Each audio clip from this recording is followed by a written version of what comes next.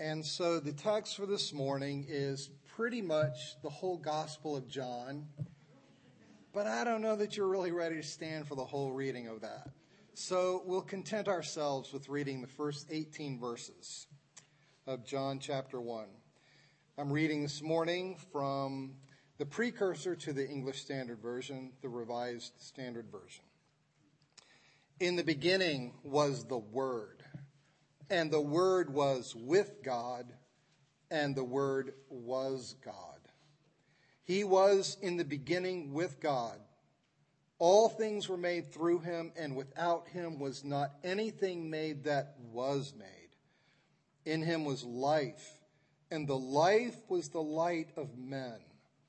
The light shines in the darkness, and the darkness has not overcome it. There was a man sent from God whose name was John. He came for testimony to bear witness to the light, that all might believe through him. He was not the light, but came to bear witness to the light. The true light that enlightens every man was coming into the world. He was in the world, and the world was made through him, yet the world knew him not. He came to his own home, and his own people received him not. But to all who received him, who believed in his name, he gave power to become children of God, who were born not of blood, nor of the will of the flesh, nor of the will of man, but of God. And the Word became flesh and dwelt among us, full of grace and truth. We have beheld his glory, glory as of the only Son from the Father. John bore witness to him and cried, "This was he of whom I said, 'He who comes after me ranks before me, for he was before me.' And from his fullness have we all received grace upon grace. For the law was given through Moses. Grace and truth came through Jesus Christ. No one has ever seen God. The only Son who is in the bosom of the Father, he has made him known." The word of the Lord. Thanks be to God. Let's pray together. Lord Christ, you who came among us, and you who have revealed yourself so well through these words that you gave to your servant and our brother John, we pray that by the Spirit that empowered your ministry and that raised you from the dead and that has come among us to be you among us, we pray that you would make these words alive to us and make us alive to your gracious, tender mercy towards us, your affection for us, your design and purpose for us to love and to serve you. In Jesus' name, amen. Please have a seat. And the Word was with God, and the Word was God, and the Word became flesh and dwelt among us. Okay, I haven't been with you really long, but I think I'm just going to tell you the truth about myself. I am a fan of the TV show House MD. That crazy sociopath doctor who does not know how to live, is just totally dysfunctional in every relationship he has, but who just happens to have this genius of being able to understand really complicated medical conditions and tell his staff how to fix them.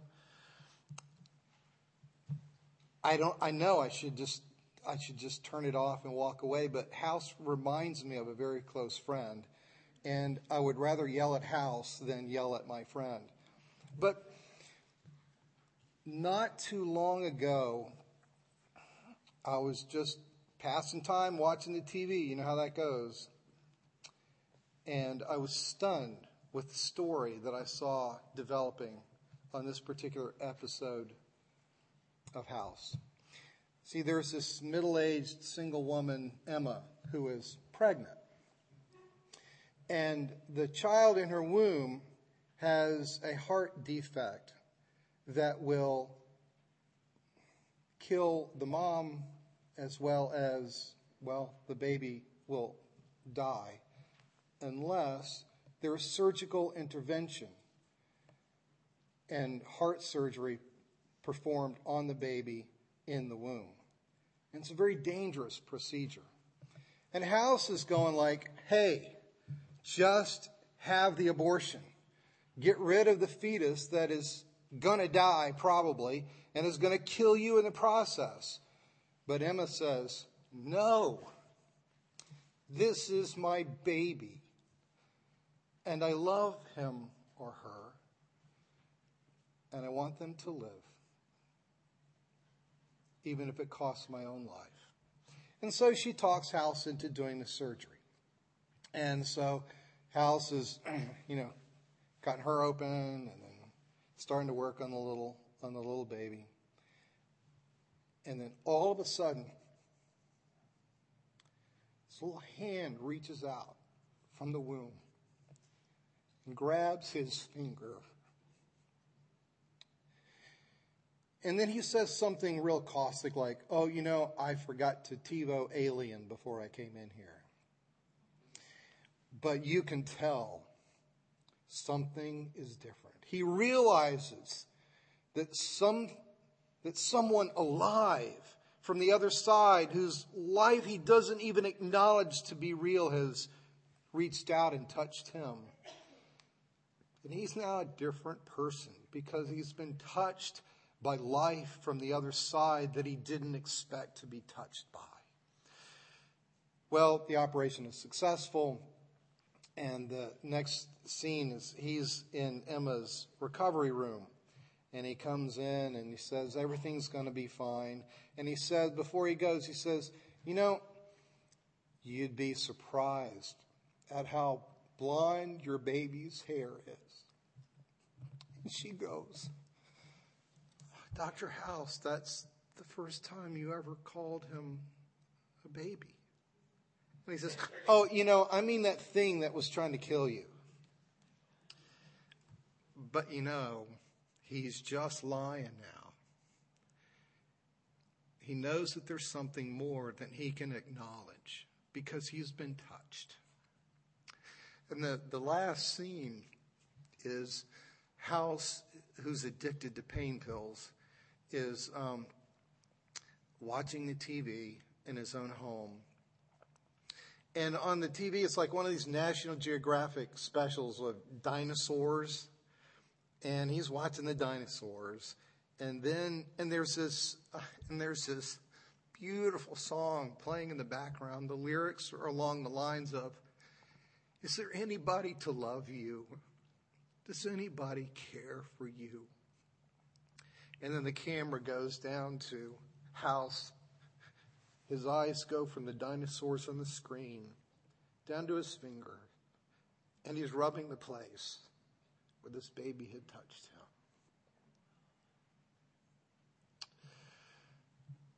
The New Testament screams to us that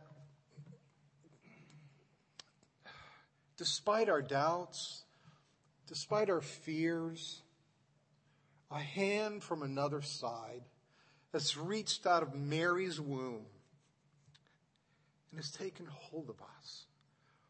One who was God and was with God and came in the flesh to dwell among us.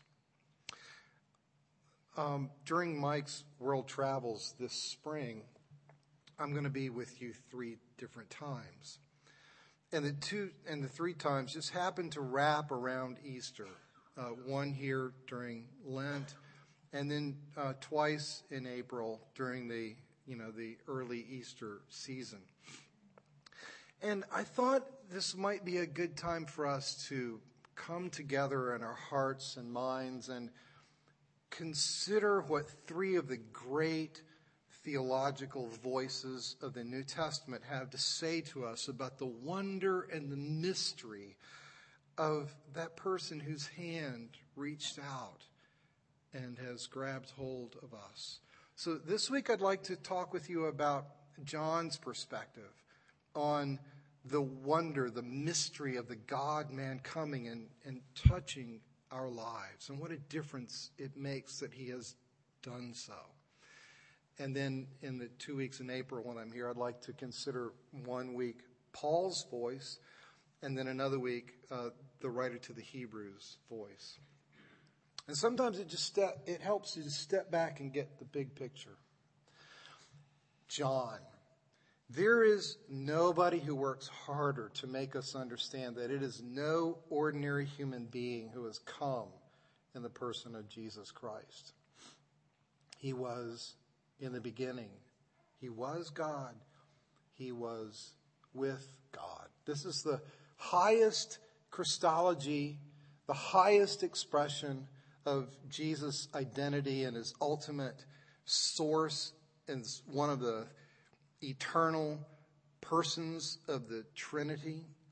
This is the gospel who gives us those 7 great I am sayings that are unpacking the fact that the great I am who showed up to redeem the children of Israel back in Exodus, that this one who walked on the earth is, before Abraham was, I am. He is the bread of life.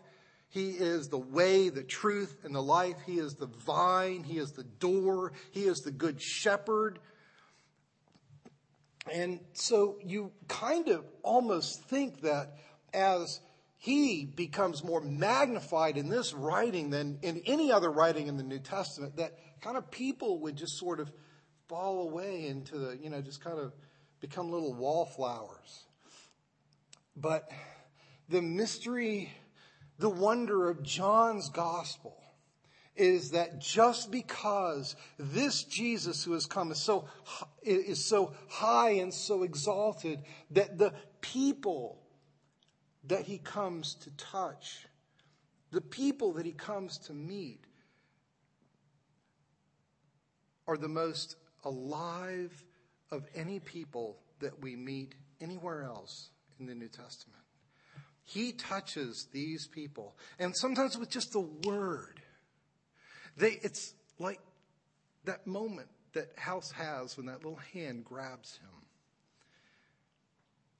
And so I want to reacquaint you with some of the people that Jesus touches and speaks to in this gospel. And I don't know, maybe you're like one of them. Maybe you're like a bunch of them. Well, the first person that I notice is Andrew in chapter 1. There are a couple of disciples of John the Baptist who followed John the Baptist's ministry, and John the Baptist has pointed them to Jesus. And so Andrew and another disciple of John the Baptist, they track Jesus down, and they sort of tap Jesus on the shoulder, and he turns around, and in John 1:38, he asks them one simple question. What do you seek? What do you want from me? So some of us are seekers. Some of us are asking the big questions. Some of us are kind of looking for God. And imagine that. Imagine God walking around the flesh, and you come up behind him and you grab his cape or whatever, and you get his attention, and what do you expect him to do? Do you expect him really to turn around and ask you, well, what do you want? I don't have any idea what I went to college with all the big questions about why is there life and blah, blah, blah, blah, blah, blah. And some people really helped me. Well, they introduced me to Jesus Christ. But if I really came upon him and he turned around and said, okay, Reggie, what do you want? I don't know what I would say. Andrew had the good sense to just put all the other questions out of his mind and say one thing. Well, where are you staying? What do I want? I just want to be where you are.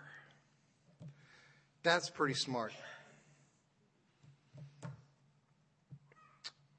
If he asks, if you're looking and you really consider that he would ask you, what do you want? This is the right answer.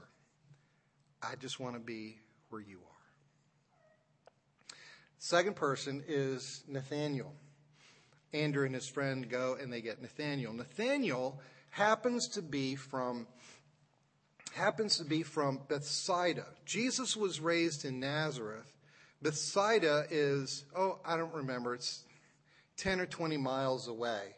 They would have been sort of rival shivas, rival high schools. It'd be sort of like, I don't know, you're either a Gator or you're a Seminole. And in their enthusiasm,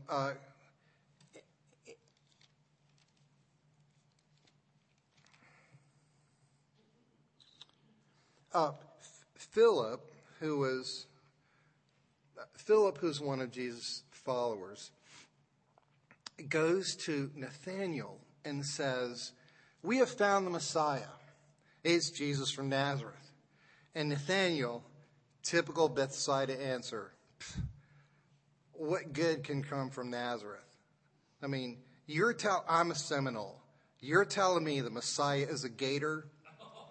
I'm sorry, I'm not going there. Well, Philip persuades Nathaniel to come with him anyway. And when Nathaniel draws near, Jesus says, an Israelite, I'm at 147. Behold, an Israelite indeed in whom there is no guile. And Nathaniel says, how do you know me?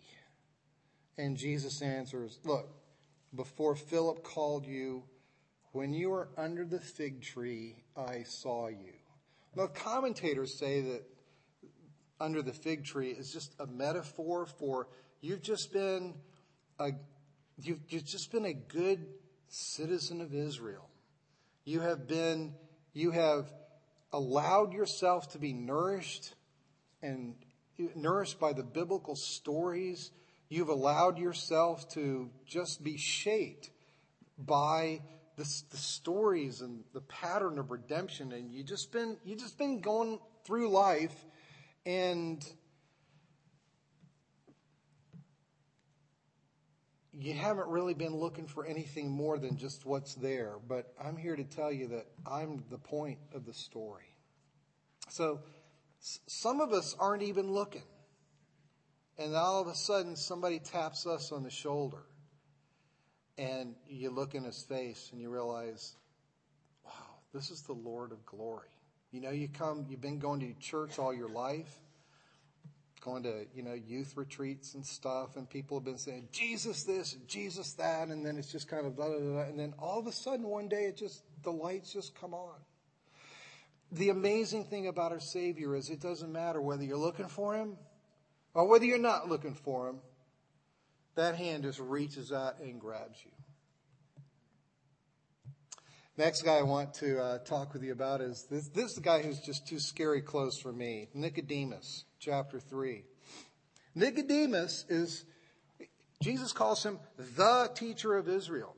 This is a man whose education has gone beyond his intelligence.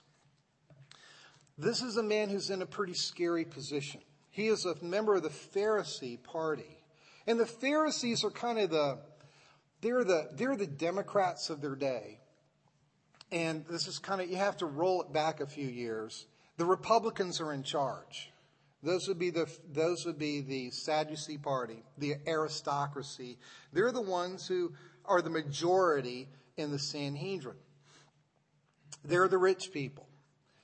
And there are a few Pharisees sort of representing the people. And that Nicodemus would be one of those. In fact, his name, Nicodemus, means victory of the people. And Nicodemus has been kind of following along, seeing what Jesus has been doing. There's stories of his turning water into wine up in Cana. And he has come in chapter 2, and he has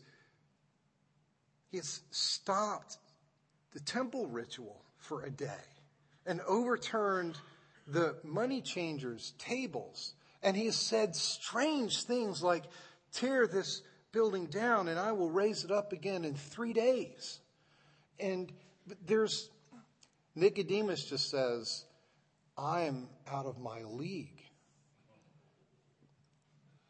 And so he comes to Jesus in the middle of the night because it's not safe for a person of Nicodemus' stature. It would be, I don't know, maybe shameful, maybe embarrassing, probably politically not correct to go and say, can you tell me the deal? What are these teachings you bring us? And it's to him that Jesus introduces the concept of the need to be born all over again from God. And on this side of that conversation, it looks pretty simple. It looks like he's saying, look, Nicodemus, the prophets have been all about the need for the Spirit to come and wash us and cleanse us and give us a new heart to make us alive. But that only makes sense on the far side of Jesus' death, his resurrection, and the sending of the Spirit, which we're only going to find out about that way later in this gospel. But for now, there are just these little hints from the Old Testament. But Jesus says, I can't tell you about heavenly things because you don't really understand earthly things. You don't seem to really understand the Scripture. And he says, you were the teacher of Israel and you don't understand what the Bible has been saying about the need to be made new again? And then he goes on to talk about how it's like the days in which the people were getting sick in the wilderness. And the snakes were biting them. They were getting sick and they were dying. And God told Moses to raise up this serpent. And the people who looked at it would be healed. And Nicodemus, he's just got to be, whoa, all this stuff going on. And Nicodemus had the sense to listen carefully, just shut his mouth and listen. You know how hard it is for a person who's been educated beyond their intelligence to just shut up and let somebody explain things to them? And my dad's from East Tennessee, my mother's from the Mississippi Delta. I'm so aware that I'm educated beyond anything I really ought to be able to understand. And people like me, we have this tendency to compensate by just opening our mouth and talking. Nicodemus has the sense to just be quiet and let Jesus talk. And it leads then to Jesus' explanation of the simplest truth ever. For God so loved the world. Can you get this, Nicodemus? For God so loved the world that he gave his only begotten Son, that whosoever believes in him shall not perish, but have everlasting life. It's truly scary to get yourself so educated that doesn't make any sense. And it is a true sign of intelligence to sit before the simplest truth like that and say, yea, verily, and amen. The next person that we meet in John's gospel is the woman at the well, who's at the complete opposite end of the social spectrum from Nicodemus. A woman, not a man, a Samaritan, not a Jew, a person whose lifestyle has been shameful as opposed to respectable. And you know how that story unfolds. You know where it's going to go. Where Jesus has this wonderful opportunity, takes this wonderful opportunity to explain that God is looking for those who worship in spirit and in truth. And a day is coming where it doesn't matter whether you worship in Samaria or Judea, you worship in the Spirit. But I love the way this story gets started. Other gospel writers will tell you that Jesus wanted to get away from the crowds and to pray. But none of the other gospel writers is quite as honest as this. Jesus sits down at this well just because he's tired. He's just tired. And he sends the disciples into the city to go get some provisions. And then this woman comes out in the middle of the day.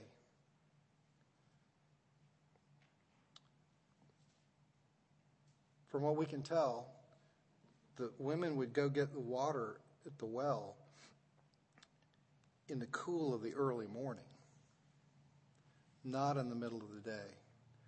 And the fact that she is out there is itself an indication of the fact that nobody wants to be around this woman. And Jesus does something that's just kind of a brave thing for a Jewish man to do, period, without anybody around to watch and make sure that no hanky-panky is going on. He just comes up to this woman all by herself and says, "Would you give me something to drink?"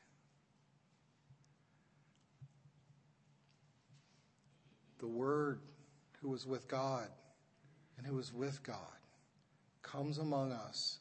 And in our sharing our fleshly existence, he gets tired and he gets thirsty. And he comes to this woman and he acknowledges this just most basic of human needs. I'm thirsty. Would you give me something to drink? And she goes, "Whoa, why are you talking to me? You're a man, I'm a woman, you're a Jew, I'm a Samaritan," and it goes from there. For the sake of time, I'm just going to leave it there. He has a way of speaking to the high and lofty and bringing them down to the simplest of truths. And he also has a way of extending, looking with kindness and but with honesty. Yeah, would you bring your husband? Oh, well, I don't have a husband. And he says, "Yeah, I know you don't have a husband because you've had 5 husbands and the one that you're with now isn't your husband." Knowing everything about her, knowing the reason that she's out there in the middle of the day, knowing the shamefulness of her background, he shows her dignity and respect, the respect of telling her the truth about herself, but not pushing her away. And then she becomes the occasion for the whole town to hear as she goes back and says, "Hey, guess what? This guy told me everything about me." I mean, there were at least 5 guys in that town who were going, "Ooh, I'm not so sure that's a good thing." And then she just asks very simply, "This guy couldn't be the Messiah, could he?" And then they come out and listen, just because he asked her for a drink of water. So he speaks to the high and the mighty and the exalted, the overeducated, and he speaks to the shameful, the shamed, and loves both. And then John 5. This is maybe one of my favorite people in all of John's gospel. John 5. We're in Jerusalem now, and there's this well, or there's this pool in town where people, the story is that there would be an angel who would come down and stir the water. And if you got there first, if you were sick, your sickness would be taken away. Well, there's this fellow who's lame. And he has been lying by this pool for 38 years. And he has not managed to get anybody to help him get to the water. Some of us get stuff in our lives where it's just a lot easier to live with it than to take the risk of getting it fixed and then having to live. Well, okay, you're lame. What happens if you can walk? Well, I don't know. you may have to get up and you may have to go get a job. And you may have to just go do something with your life. And a lot of us are in positions where we would just as soon rather have the security of the hurt than the danger of what happens if that hurt were gone. And we'd have to imagine what it would be to live without that burden. I don't know, fill in the blank. I got my own stuff that I just soon just leave it alone. Say, okay, Lord, we'll deal with that resurrection, okay? But I'll take the pain for now. What does Jesus do to this man? In John 5:6, some of the profoundest words Jesus ever says. He comes up to him and he says simply, do you want to be healed? I haven't had anybody to get me down to the water. And no. Do you want to be healed? Jesus is a scary presence. Because sometimes in his relationships with us, he asks a very uncomfortable question. Are you okay just kind of lying there in your little fetal position feeling sorry for yourself? Or are you ready to have me go to work to raise you up off that sick bed? Are you ready to take the risk that I would empower you so that it now becomes your responsibility to go and tell my story, to give instead of take, to show my love for other people instead of whine about the fact that there's nobody to love you? What a great Savior. What a scary Savior. Then there are Mary and Martha and Lazarus. These are people that Jesus loved, especially in John's gospel. And Jesus stays away long enough to make sure that Lazarus is not just dead, but good and dead, 4 days. So he's starting to get a little ripe, you know what I mean? That's when he shows up to do the healing. And Martha comes to him and says, Jesus, if you had been here, my brother wouldn't have died. And Jesus reminds her. John 11:23, your brother will rise again. And Martha says, I know that he will rise again in the resurrection at the last day. Martha, she's got a bad rep from the way she gets preached. And the story in Luke about, Mary's the one who sits at Jesus' feet and Martha's just too busy and too distracted. Well, that's one side of Martha. But here's the other side of Martha. Martha is one of the most theologically astute people that you meet in John's gospel. Jesus says, your brother will rise again. And Martha said to him, I know that he will rise again in the resurrection at the last day. But then Jesus says to her, no, wait a minute. I'm sorry, that's not exactly in the Greek. That's sort of the Kittian paraphrase. Wait a minute. I am the resurrection and the life. It's to her that he explains. The resurrection isn't an abstract noun that happens to you later. Resurrection is me. And if you are in me, you already have this life. So it's like Andrew. All the questions go out the door. All I need is to go be where you are. You want resurrection? You want new life? That would be me. I am the resurrection and the life. He who believes in me, though he die, yet shall he live. And whoever lives and believes in me shall never die. Do you, Martha, do you believe this? Do you believe that I am resurrection? So that even if you go into the grave, you will go in with me and you will be alive because you will be with me. And then she said to him, yes, Lord, I believe that you are the Christ, the Son of God, he who's coming into the world. This, brothers and sisters, is the most complete statement about who Jesus is from any other person in John's gospel. This is the most complete confession of Jesus' identity ever in John's gospel. I believe that you are the Christ, the Son of God, he who is coming into the world. I believe that you are my resurrection. And then the story unfolds. Two last people I want to take you to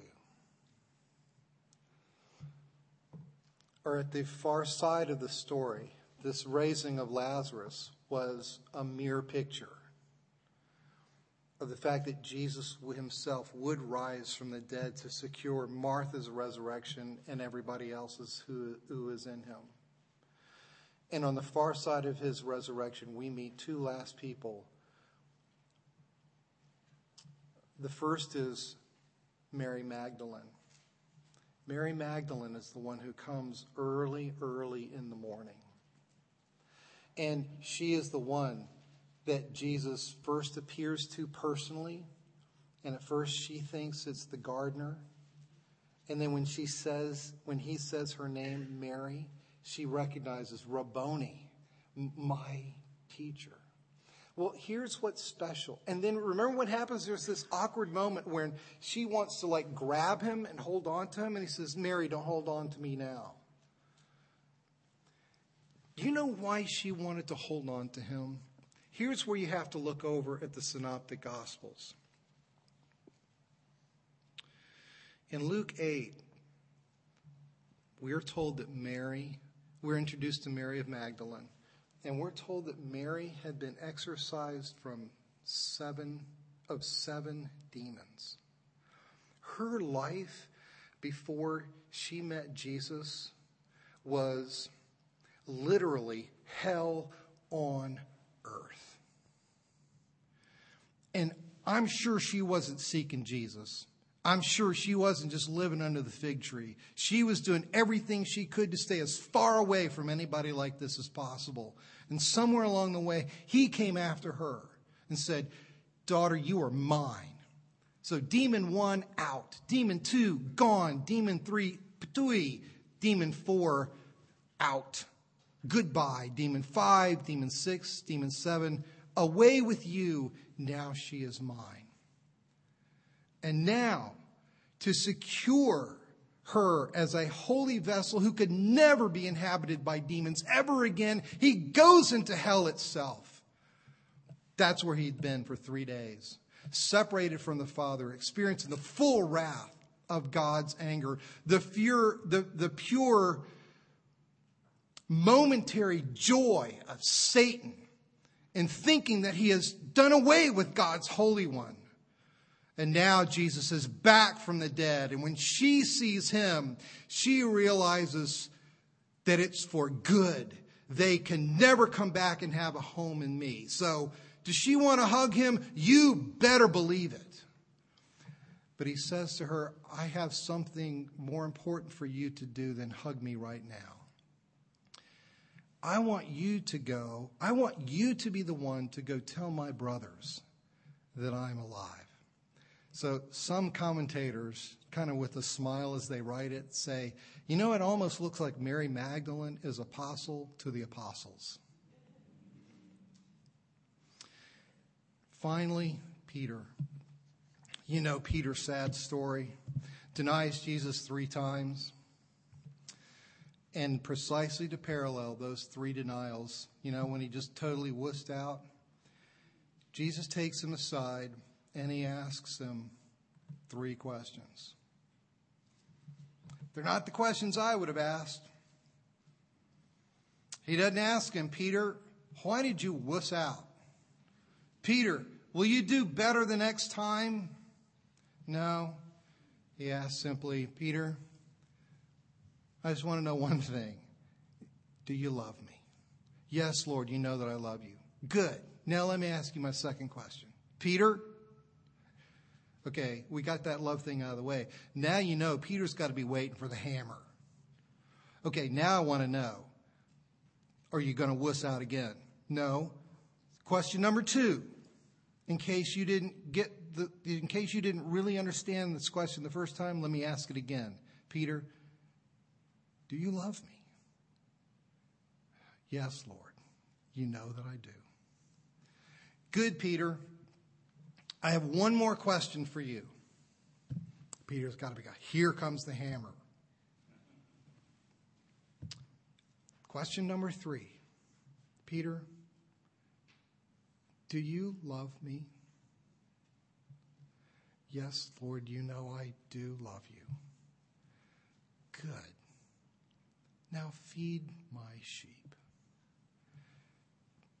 This hand that comes from Mary's womb grabs you and me, and in the face of our darkest hour, in the face of our greatest failures, he doesn't want to know, are you going to do better next time? All he wants to know is, will you trust the hand that has reached out and grabbed you? Praise to his name. Let's pray. Lord Jesus Christ, thank you for the profound nature and the tender nature of your love. May we never outlast our love. May we find our feet never able